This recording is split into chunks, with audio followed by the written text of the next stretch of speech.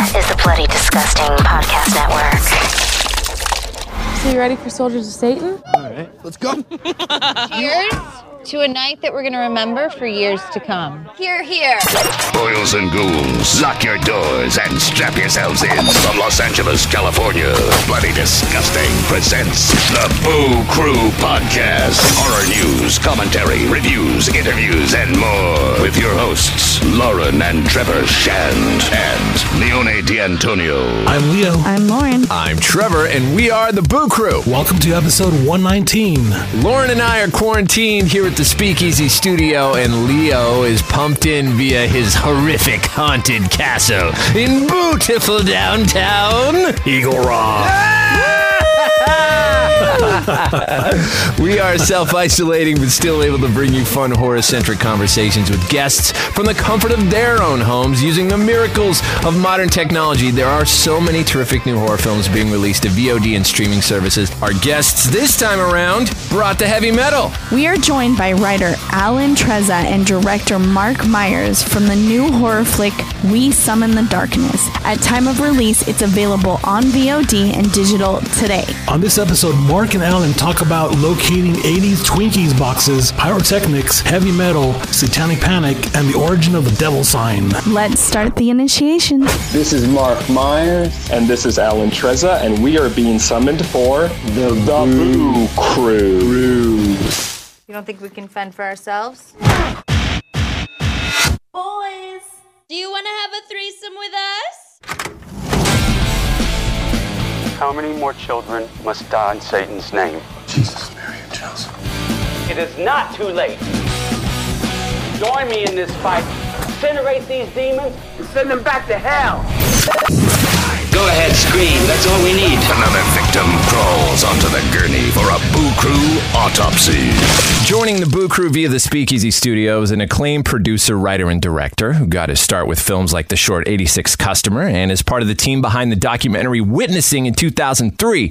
He made an incredible impact with his very own feature-length debut, the award-winning Approaching Union Square, that he wrote and directed in 2006, followed by films like 2017's brilliant My Friend Dahmer that transformed Ross Lynch into the high school version of the serial killer based on the graphic novel and memoir of Dahmer's teenage friend, John Backdorf. Also here with us is another phenomenally talented producer, writer, and director. He shares his knowledge, skill, and love of screenwriting with his students as instructor at the New York Film Academy here in Burbank. His first feature he wrote, the horror comedy Burying the X, ended up being directed by the legendary Joe Dante, the man behind films like Gremlins, The Howling, and many more. It has an incredible cast, including the late Anton Yelchin, Ashley Greene, and Alexandra Daddario. It earned lots of acclaim and several awards upon its release in 2014. Together, our guests have teamed up for the Screamfest award-winning heavy metal satanic horror adventure, We Summon the Darkness. It's tremendous. Currently holds a 90% on Rotten Tomatoes. It stars Alexandra Daddario, Maddie Hyson, Amy Forsyth, and Johnny Knoxville. At time of release, it's available on VOD and digital HD April 10th. Here to talk about it are its director, Marc Meyers, and writer Alan Trezza. Yeah! Woo! Yeah! Yes!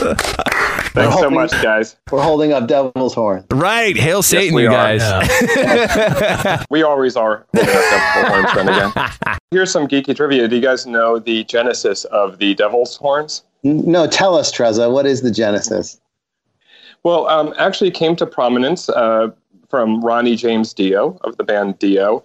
And it was a gesture that his Italian grandma used to do. And it does not mean devil or wickedness. It's actually a protection from evil. So this, the devil's horn, actually has nothing basically satanic to do whatsoever.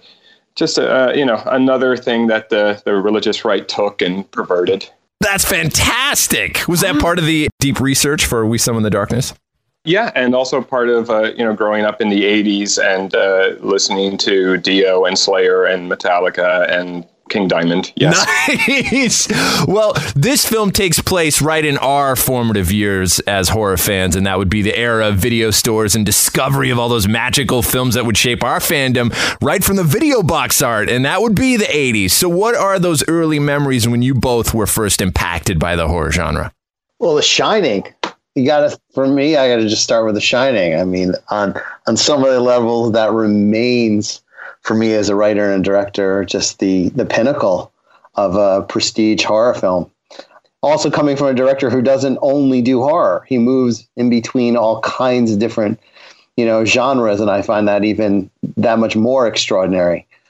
And then at the heart of it is Jack Nicholson, who's just awesome. And that rattled me when I saw it, and it's probably the genre film that I've returned to the most over the years. Alan, how about you? Anything from David Lynch films to John Carpenter films to Tobe Hooper, it runs the gamut. But specifically, films that inspired this movie, We Summon the Darkness, I'd have to say it's the great documentaries like Heavy Metal Parking Lot, Paradise Lost about the West Memphis Three, as well as the awesome documentary The Decline of Western Civilization Part 2, The Metal Years. Those were huge influences on this.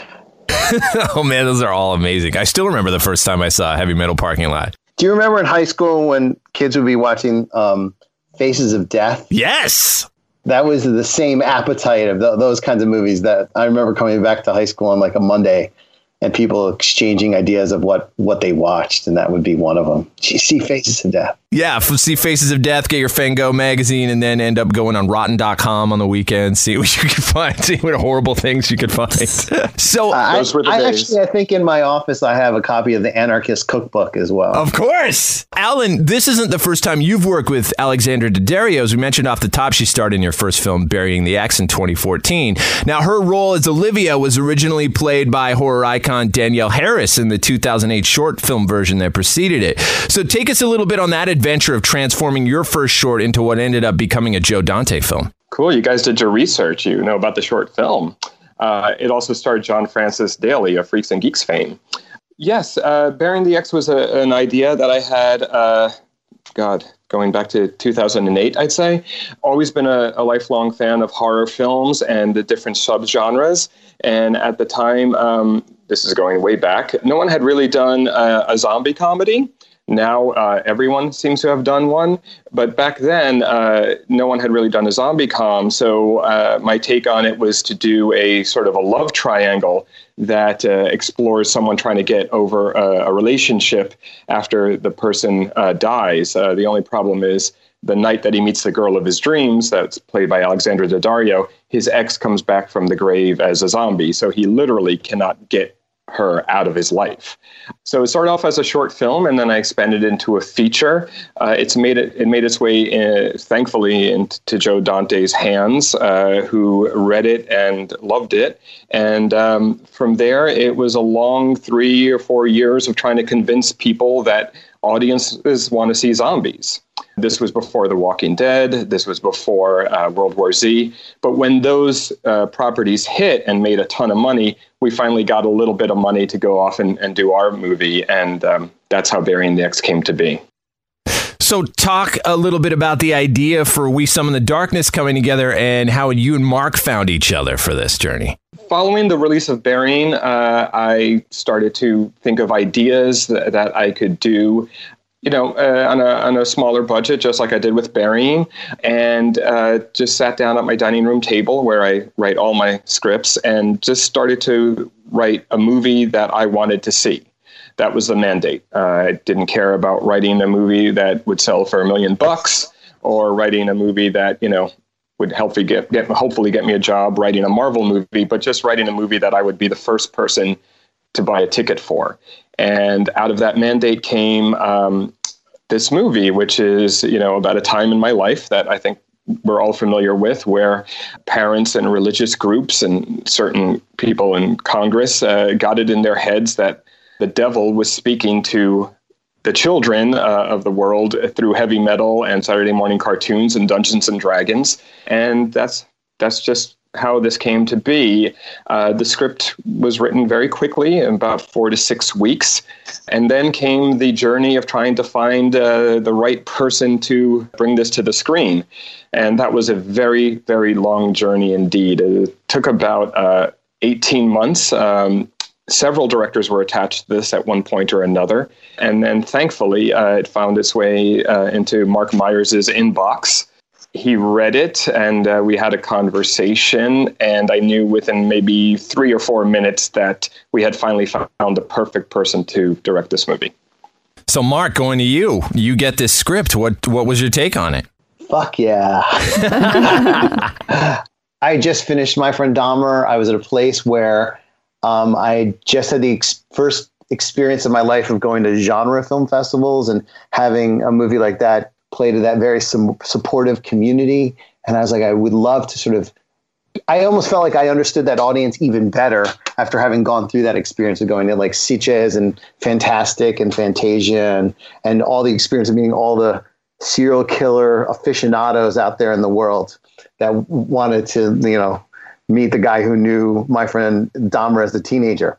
And so when I got this script, I honestly felt that it was like the next logical creative step to take, like where Dahmer left off as a filmmaker, where he's picking up his first murder victim. This movie is just full of mayhem and craziness and with a great sense of humor. And it was wild and fast and funny.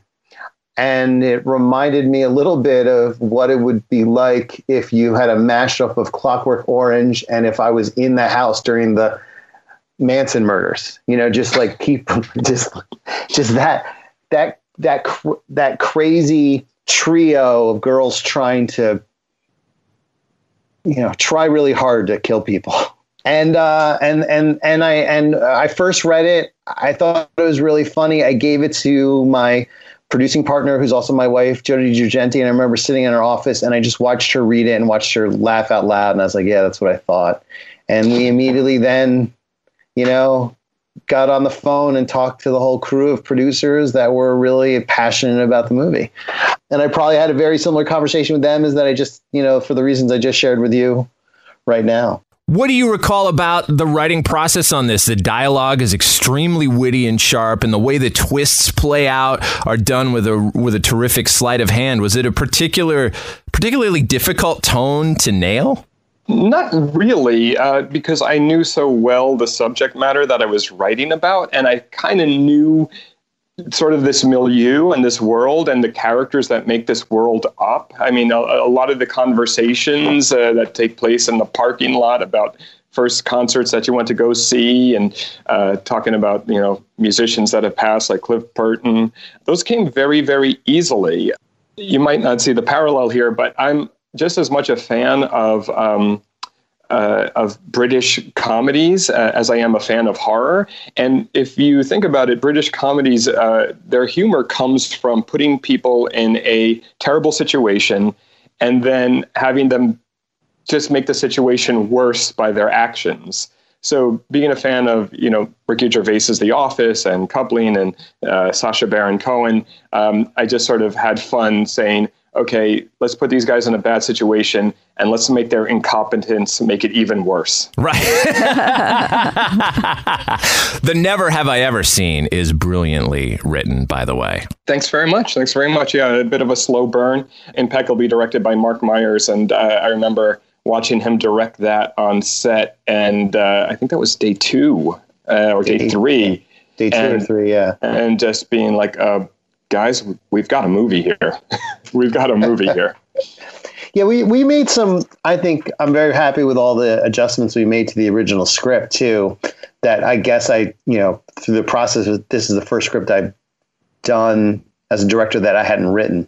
So to find my voice through someone else's writing was a little bit of an exercise, but there were a couple things that there was a little bit of a history lesson at the top of the script about what the satanic was in context in the 80s. And I just thought, let's just start with a bunny rabbit on the open road and just get right to the fun of it all. And then there was a little bit of a sort of a wink, self-aware sense of humor once in a while that was easy for us to pull out to kind of make it a little bit more authentic. Most definitely. Yeah, we're taking great pains to avoid spoilers here, but one of the many things that Marc brought to this was this very grounded sort of realism to the film. It's evident in all of his past works, So yes, he really helped to just get to the heart of every scene and get to the real emotion of every scene. And I was so upset because the script originally started out with this 2-page montage, impeccably researched, of different clips from everything from Geraldo Rivera talking about the Satanic Panic. I remember those specials. Yeah, to these preachers who used to hold bonfires where they would burn heavy metal CDs and albums. And they're all on YouTube. They're all on YouTube. And I must have spent about 3 or 4 days just alone writing the first 2 pages of this thing. And Marc just comes in and says, Trez, these people just want to get on the road. These people want to see this thing. Delete the history lesson, man. They'll get it.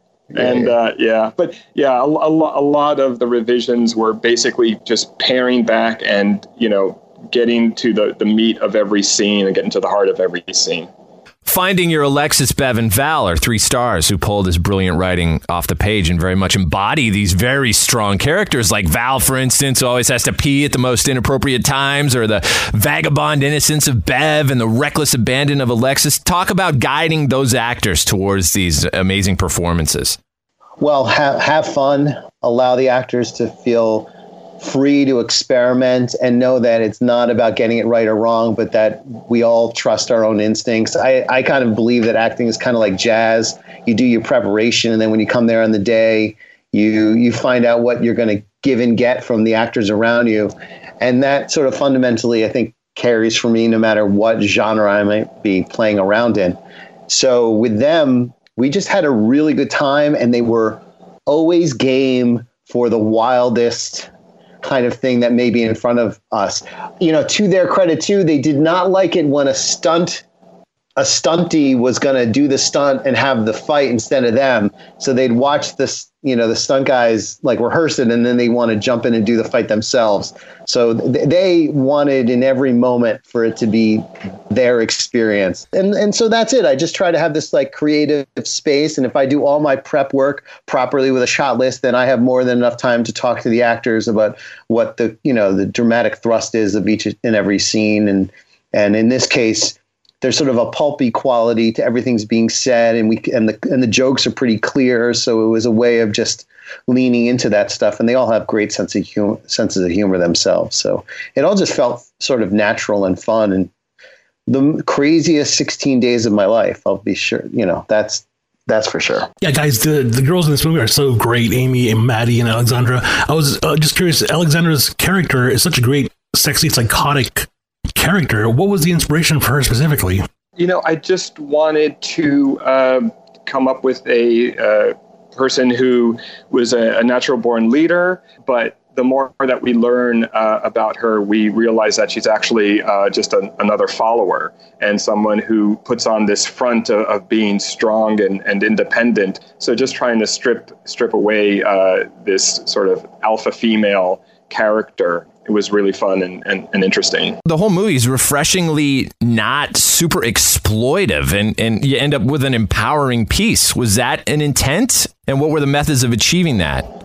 Well, I think this original script was obviously relevant on so many levels that we just trusted the relevance of what Trezza was suggesting about the creation of fear and how that gets people to, that's a way to control and empower over people, I think was we just trusted that was inherent in what was going on. You know, it's not necessarily a film that has some larger feminist message. It's just supposed to be fun. Hey, it's Kaylee Cuoco for Priceline. Ready to go to your happy place for a happy price? Well, why didn't you say so? Just download the Priceline app right now and save up to 60% on hotels. So whether it's Cousin Kevin's Kazoo Concert in Kansas City, go Kevin, or Becky's Bachelorette Bash in Bermuda, you never have to miss a trip ever again. So download the Priceline app today. Your savings are waiting.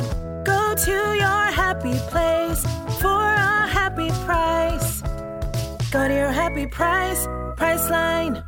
Let's get into a bit of the production. Where did you actually film this? We filmed this in Winnipeg, Canada. Actually, right outside of Winnipeg in a small prairie town called Selkirk. Wow, I'm actually from the prairies up in Canada. I'm from Saskatchewan, so I know Winnipeg very well. That's wild. The locals sometimes might take the gas out of your rental car when you're not looking and siphon it at night.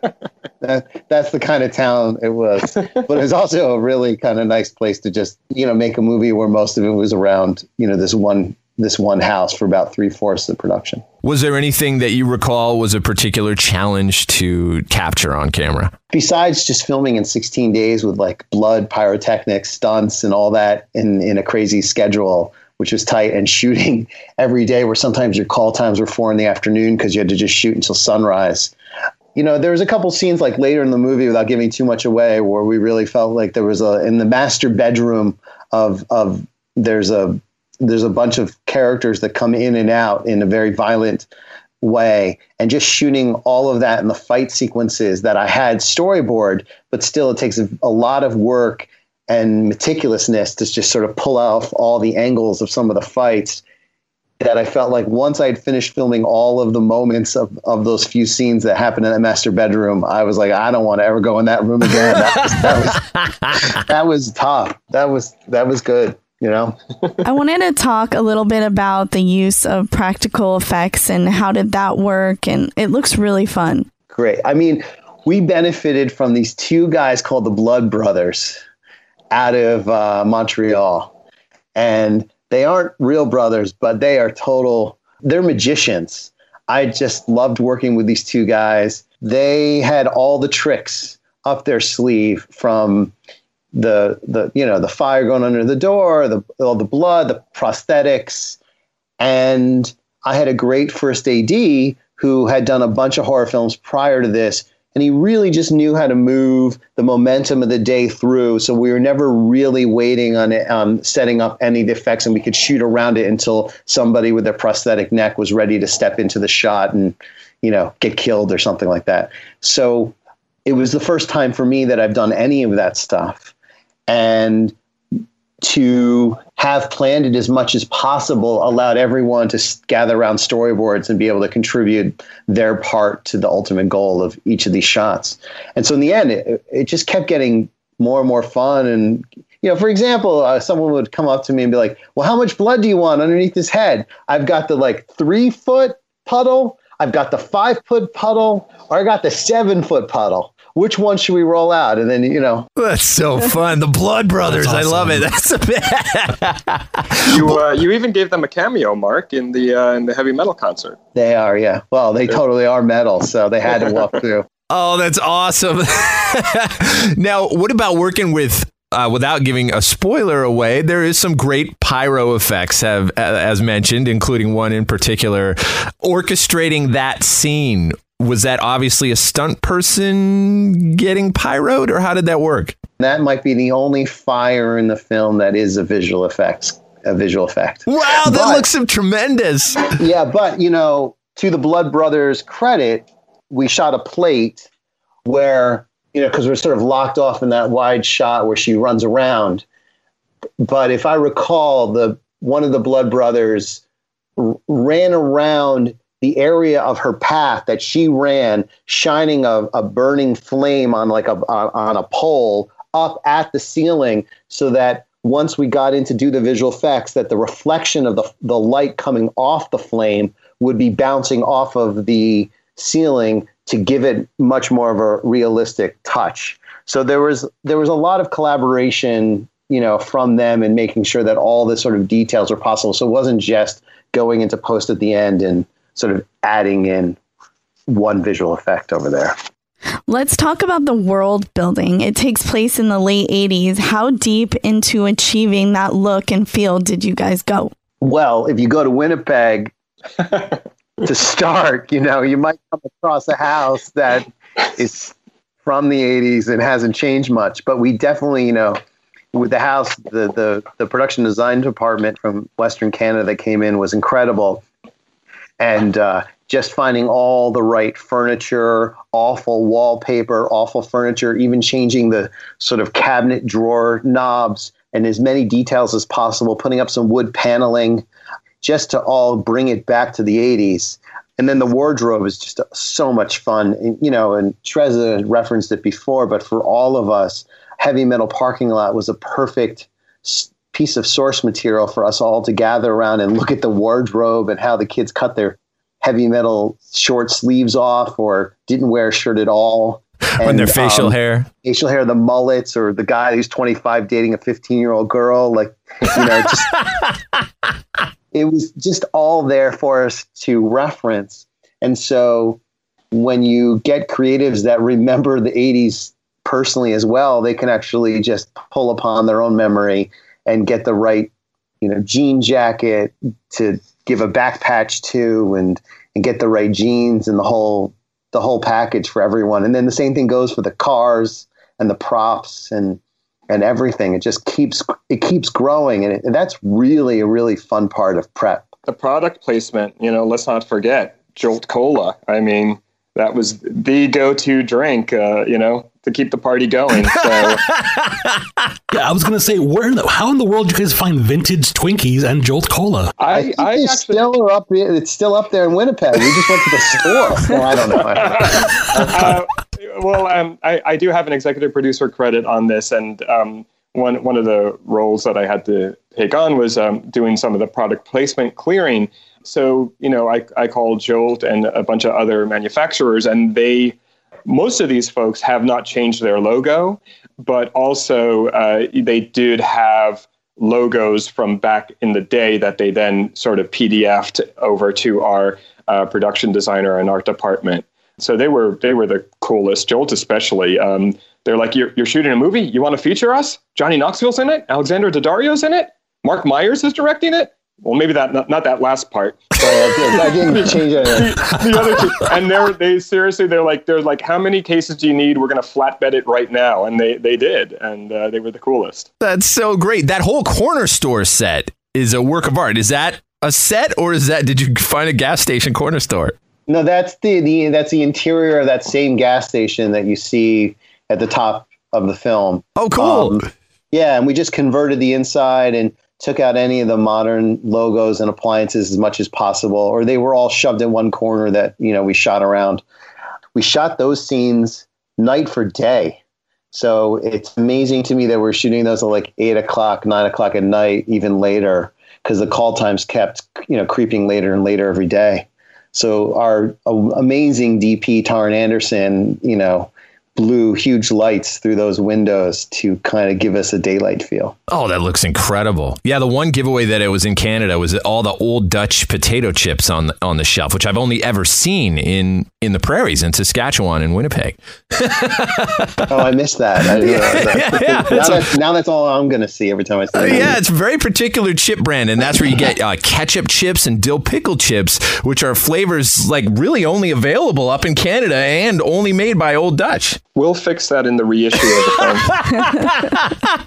film. Another thing, the sound of this world is incredibly captivating. The score itself is so unique and ends up becoming another character in the film. And I realize you got the wonderful Timothy Williams behind that, who also did David Yarovesky's Brightburn. And he's worked on everything from the Exorcist TV series that I know Leo is a huge fan of, and Get Out and Guardians of the Galaxy. I think he conducted on It and Annabelle. How did you discover him, and what was the goal in order to give this such what becomes a very unique sonic stamp about midway through the film? Well, at a certain point you meet with, the composer Timothy Williams, it becomes clear what the kind of tone is. And it was a kind of movie where we wanted to make it for, a current audience, but have enough of a sort of homage to those throwbacks like Halloween and Carrie.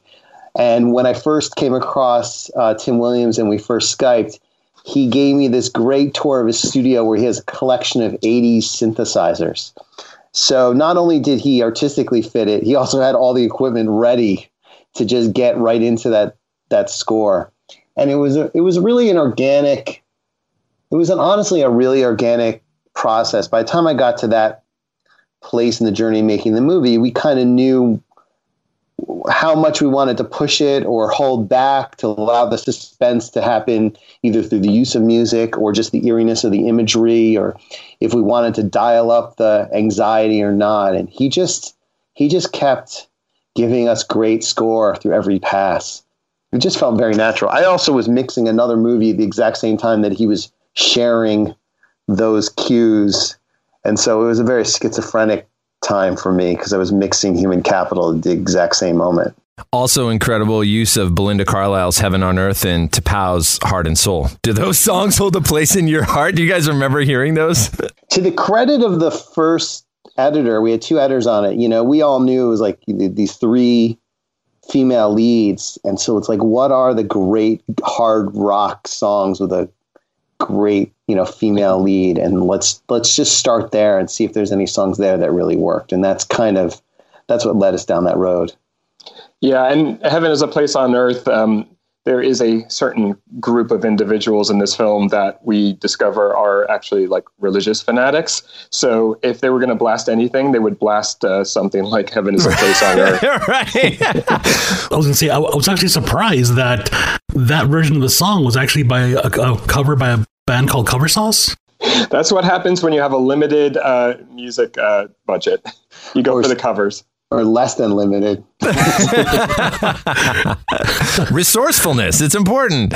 We also noticed that Alexandra Daddario is a producer on the film. What did that look like, and what was her role in helping this become a reality through her support? Well, she was the first actor to sign on, and she's so well known and a star and a talented one. I think that first, by signing on, it helped give us a little bit of a jetpack to the whole project and move it along. And with that, she's also a great leader on set, especially to the cast, and sets a tone of professionalism among them. And she just was at every step of the way, tracking and participating in any way she could to help move the movie forward. And, indies are hard, and sometimes you need an entire, tribe of producers to move it along, because everyone's got their own connections and ways in which they can contribute to the whole. And we all did our part. But Daddario, I think this movie never would have gotten made if Daddario hadn't signed on when she did. This film also has amazing supplemental material. The poster art that was just released recently is incredible. Tell us a bit about that.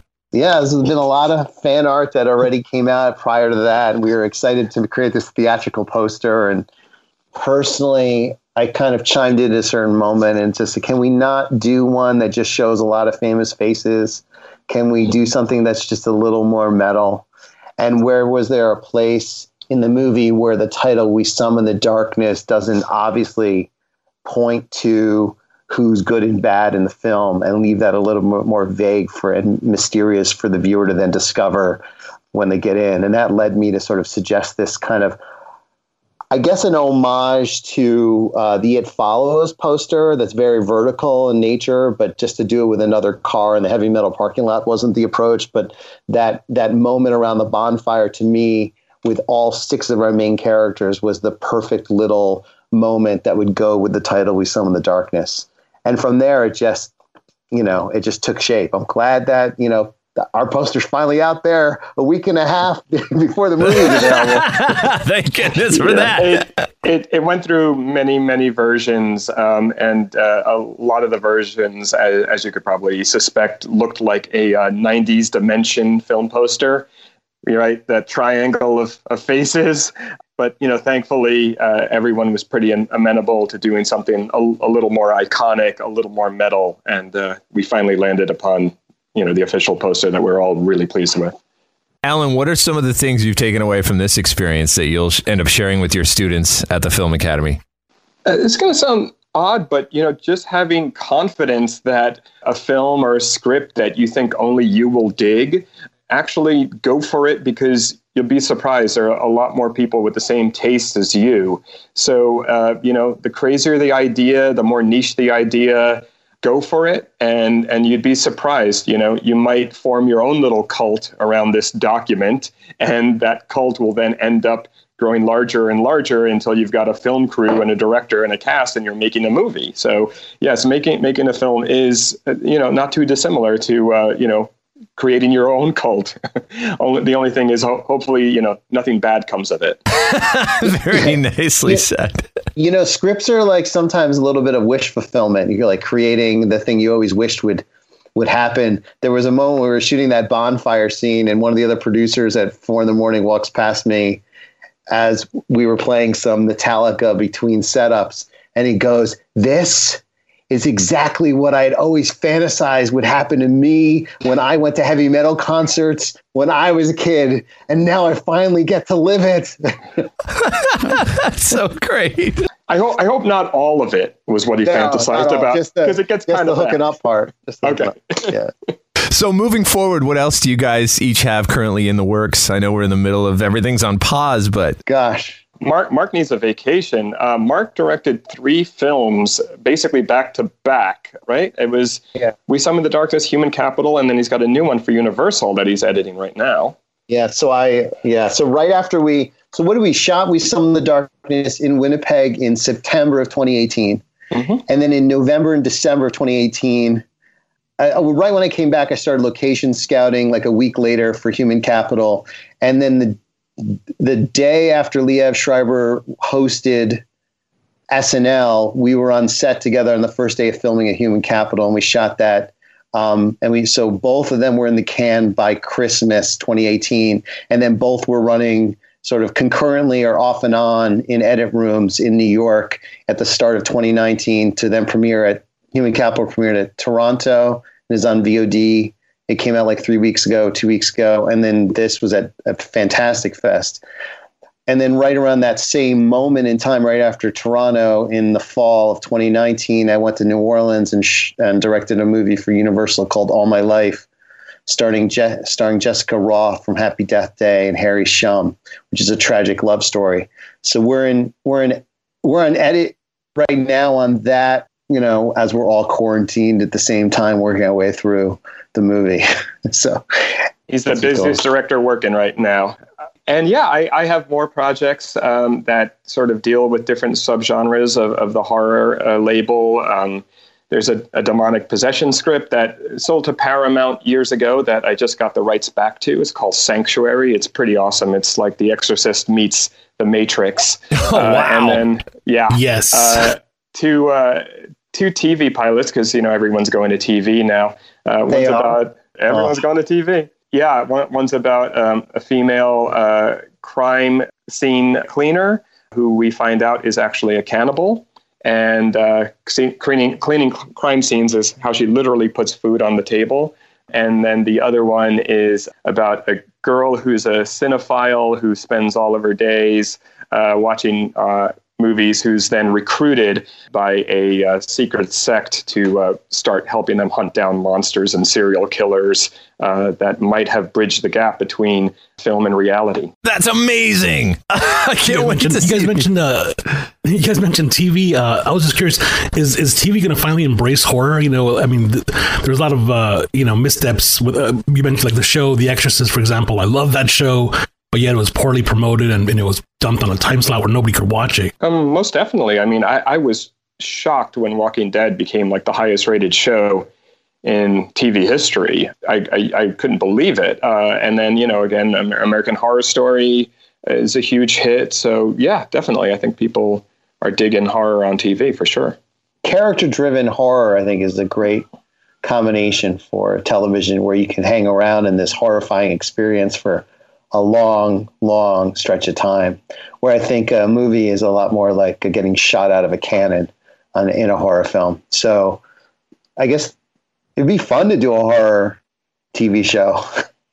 Let's do it, Mark, you and me. Yeah, let's do it. Yeah, I love all the ideas. So, hey, let's make it happen. Everyone now has a lot more time to write during this odd time. So I'm excited the next couple of weeks to open up the typewriter myself, or the laptop myself, and get into it. Yeah. Typewriter. What are you, Jack Torrance again? I don't know. I did email that to a friend the other day. All work, no play makes Jack a dull boy. That's great. Makes Mark a dull boy. Yeah. Well, thank you guys so much for hanging out with us, and congrats on the release of this. We Summon the Darkness, available on VOD and digital HD as of April 10th. Thank you again, guys. Thank you guys for the support. It's been awesome. Thank you. That was the Boo Crew Podcast episode 119. Special thanks to our guests, Alan Trezza and Marc Meyers. At time of release, catch We Summon the Darkness on demand and digital today, April 10th. And be sure to check out a special Instagram live Q&A with Alexandra Daddario today at 6 p.m. PST. Production tracks for this episode provided by Powerman 5000. Till next time, it's the Boo Crew saying, stay safe, stay healthy, and sweet screams. Thanks for listening to another episode of the Boo Crew Podcast. Haunt the Boo Crew at talesfromthebooCrew.com. Tales from the Boo Crew on Facebook and Instagram. Follow us on Twitter at Tales from the Boo. The Boo Crew is Lauren and Trevor Shand and Leone D'Antonio. The Boo Crew is produced by Lauren Shand, chopped and sliced by Trevor Shand.